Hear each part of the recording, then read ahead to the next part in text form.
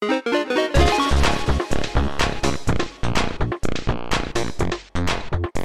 listening to UX Podcast, a monthly podcast from Stockholm, Sweden, with James Royal Lawson and Per Axman, moving the conversation beyond UX.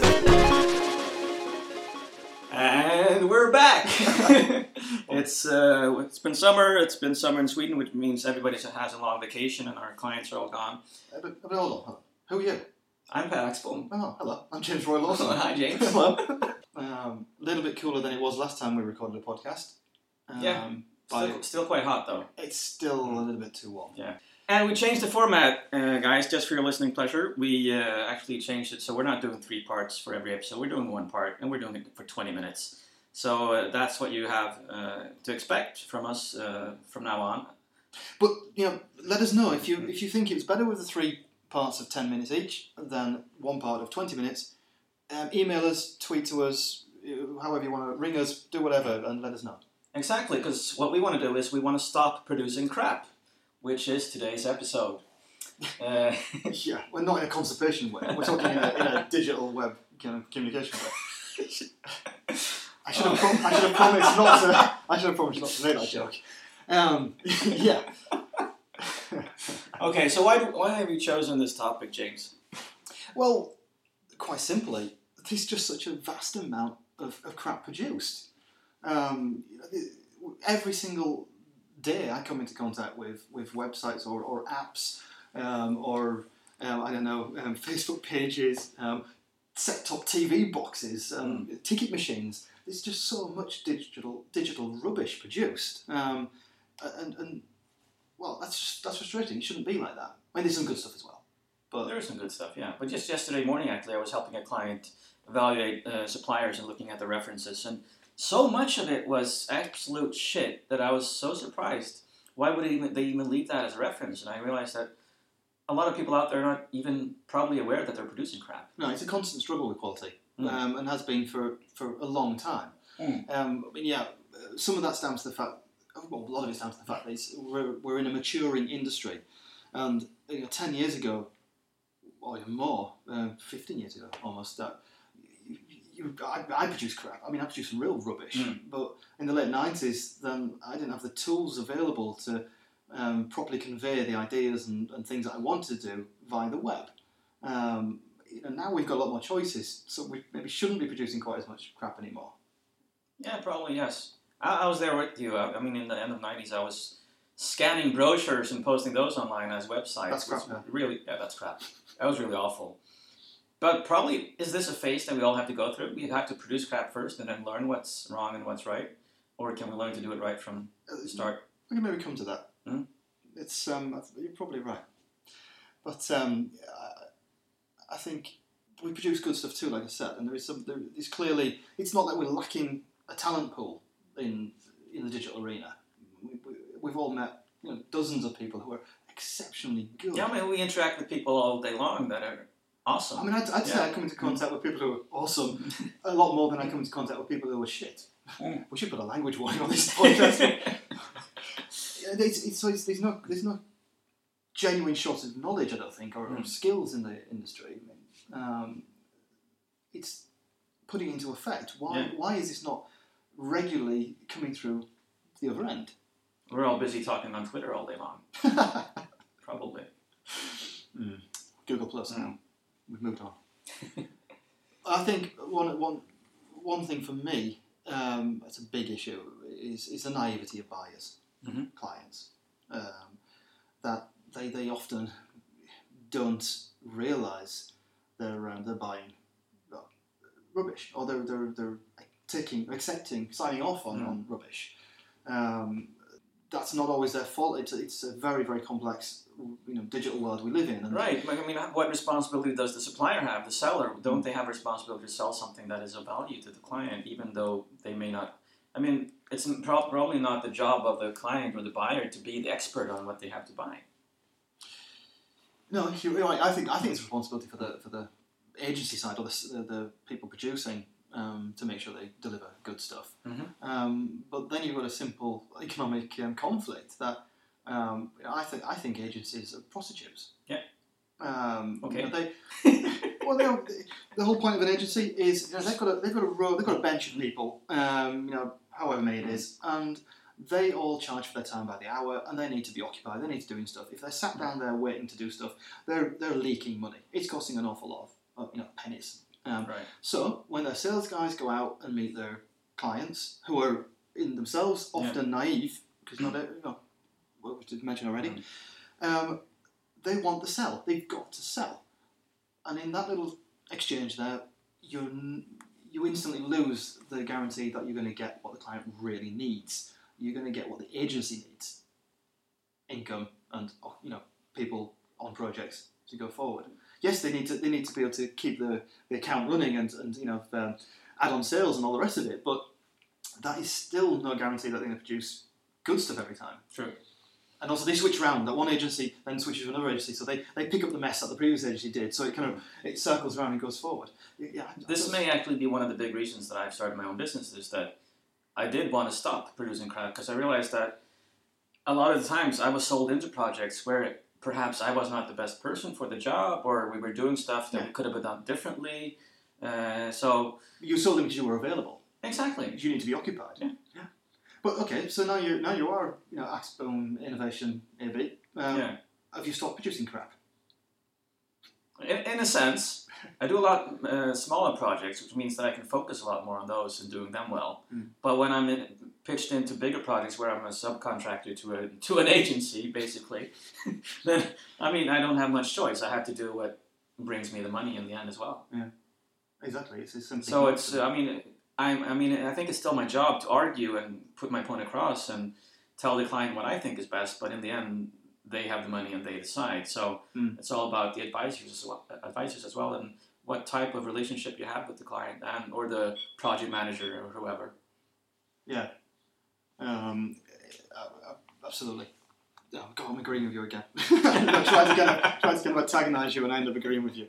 It's in the bigger projects, when it's got agencies and large organisations, then it's difficult because the agency being the prostitute and the naive buys the other side, and also the problem with upper management not understanding fully the digital arena, that they're quite scared about it all. So it's even more difficult for a web responsible to have the buy-in internally and deal with the politics internally, right? With stakeholders and maybe product owners or whatever. It's not just we're not just dealing with the communication interface between client and agency. It's the whole politics behind other companies too. The other problem, of course, is what we would call the small-time cowboys, meaning also the ones that actually can compete with really, really low pricing. Meaning that, especially in the public sector procurement processes, where price means a big difference if you're going to buy or not. If you have a really low price, then that's the supplier you're going to go for. I mean, what do you mean here by small-time cowboys? Yeah. For me, I'm talking about these ones where it's an individual, like me and you, but the ones where you can buy. We've all seen this. That it's someone who sells a complete website package, including design, CMS, hosting, the full thing, for just a few $100s. Maybe a monthly subscription or something. And that's not feasible. You're going to get crap. You can't produce the full good experience from just a few $100s. It's just not the hours there to do it. And because companies and people are not homogenous, the one size fits all does not work. No company is the same, so you can't just push out these templates to it. But how do we get our clients to not choose the cheaper alternative? It looks the same on paper. Yeah, and then this is where we come to the education or the learning experience part of it. Do they have to go through the learning experience where a client buys the few $100 all-in-one website package and realises it's rubbish, and then buys someone to do a better job when they've budgeted some more money? I'm not convinced you can get around that process. I like to think that actually my best clients are the ones who've had bad experiences in the past, so they actually know that what I'm producing is good stuff, which made me think that, so maybe we should have some friends who produce crap, send them to the client first, let the client have a bad experience, and then have us come in and save the day.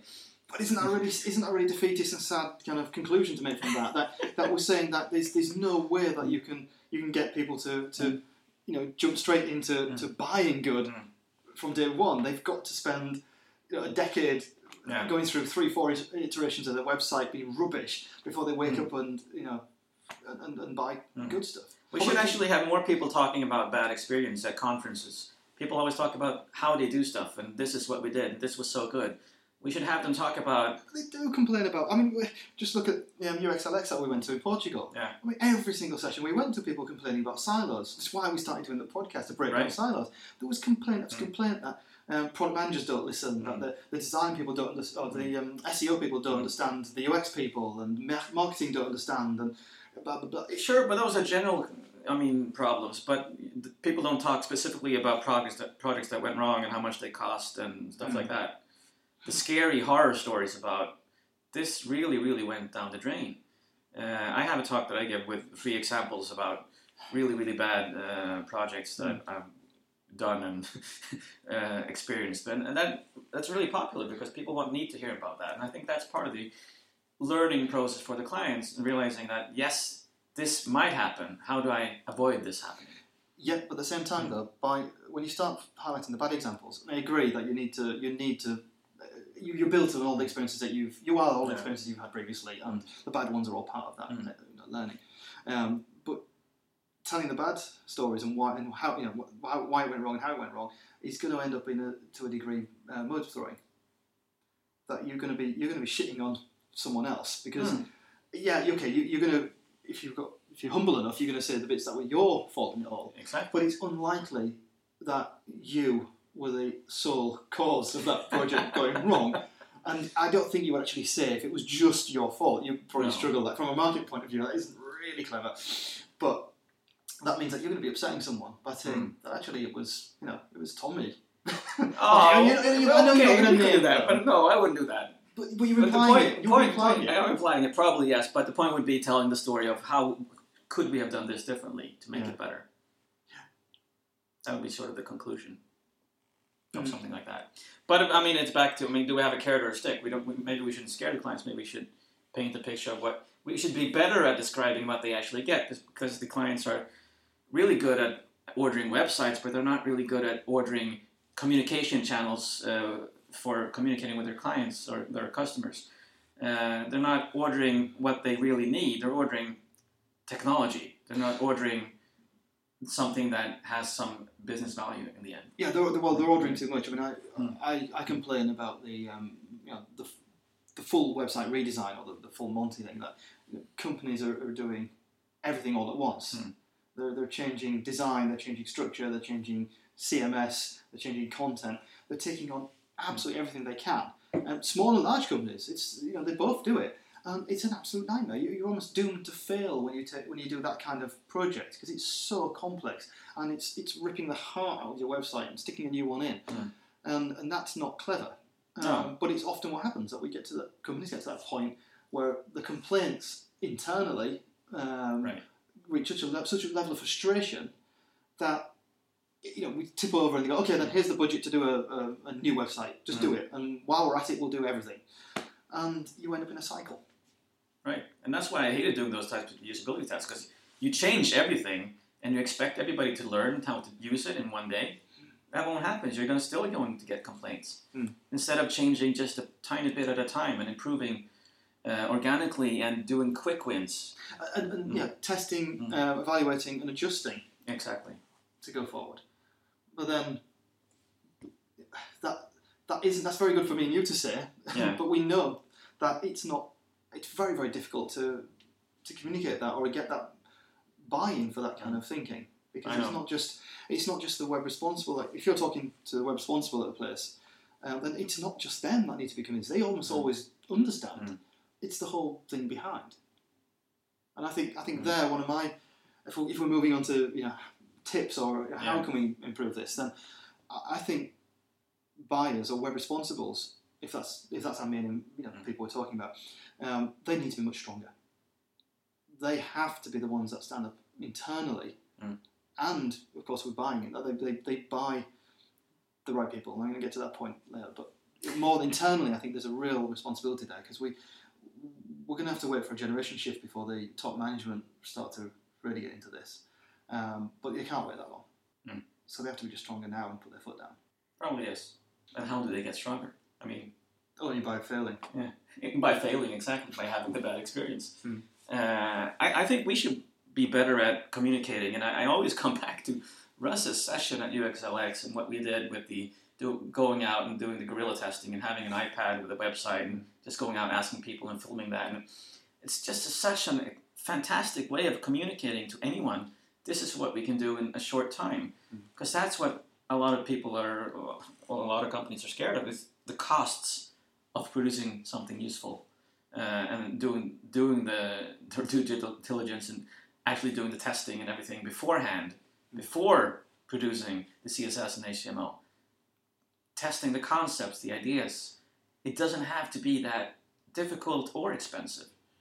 If we can show them how to do that in a simple way, I mean, more people are probably going to do it and see how they can make a difference by choosing the right supplier. It isn't complicated, it isn't expensive, but at the same time, you still fail to sell it in. I know. And we're back to all these points again. I think, we haven't actually got any really good answers about this. I mean, I think one thing I believe in is that we need to build super teams. I think agencies are a failed concept now. They're not a concept of the future. God, if I ever want to get a job in an agency, I'm doomed, aren't I? Well, no, but I don't think that freelancers like me and you are the sole answer. But I think we need to be building teams of individuals who are really good at doing what they do. Yes. And not just taking, Tommy again. I'm picking on Tommy. I have no idea who he is, but I'm picking on him. Not just picking on Tommy from, or rather, one agency. You need to pull Tommy out of that and hire him, and then hire someone else from another agency, and hire maybe a freelancer, and take some internal people in, and you build a team of exactly the right people to do what you want to do at that point. Yeah. Confined. This is what we're doing. This is our aim. We're going to, improve conversion of that, funnel. Yeah. We do it. Set the goal and give them space to do their job in the way that they want to do it. Yeah. Don't control. I hate requirement specifications, for example. I want to see what do you want the outcome to be, and I can work with that. But I can't work with like a 20-point requirement specification because the door's already closed. Exactly. Will this improve? I mean, 20 years from now. Will we stop producing crap by then? No. I don't think so. I think we're just going to be producing different crap. Exactly. Because we're all just going to shift up and there'll be new things coming on. What did you talk about? What did you suggest earlier that would be coming? Was it 3D? 3D. I mean, we're having holograms and 3D projectors and stuff. I mean, 3D holographic websites. Yeah. What a rubbish. Don't believe in it. We would never buy that. No. Clearly never going to work. No, it's... I wish I had magical answers, but I think super teams and standing firm are my two take-homes from that. Yeah. From this today. And my conclusion is that we still need the crap, because if we didn't have the crap, we wouldn't know what's good. Yeah. And that's the end of this month's podcast. Thanks for listening, and hey, please get back to us. Tell us if you think the format is better, if it's good, if we should change something, if we should disagree more. I disagree. I don't want to disagree. Okay, sure. We haven't chosen a topic for the next episode, so that would be a surprise. No, we haven't actually. No. But let us know what you want us to talk about and disagree upon. Ciao. Bye-bye. You've been listening to UX Podcast with freelance consultants James Royal Lawson and Per Axbom. For more information or to subscribe to this podcast, visit uxpodcast.com.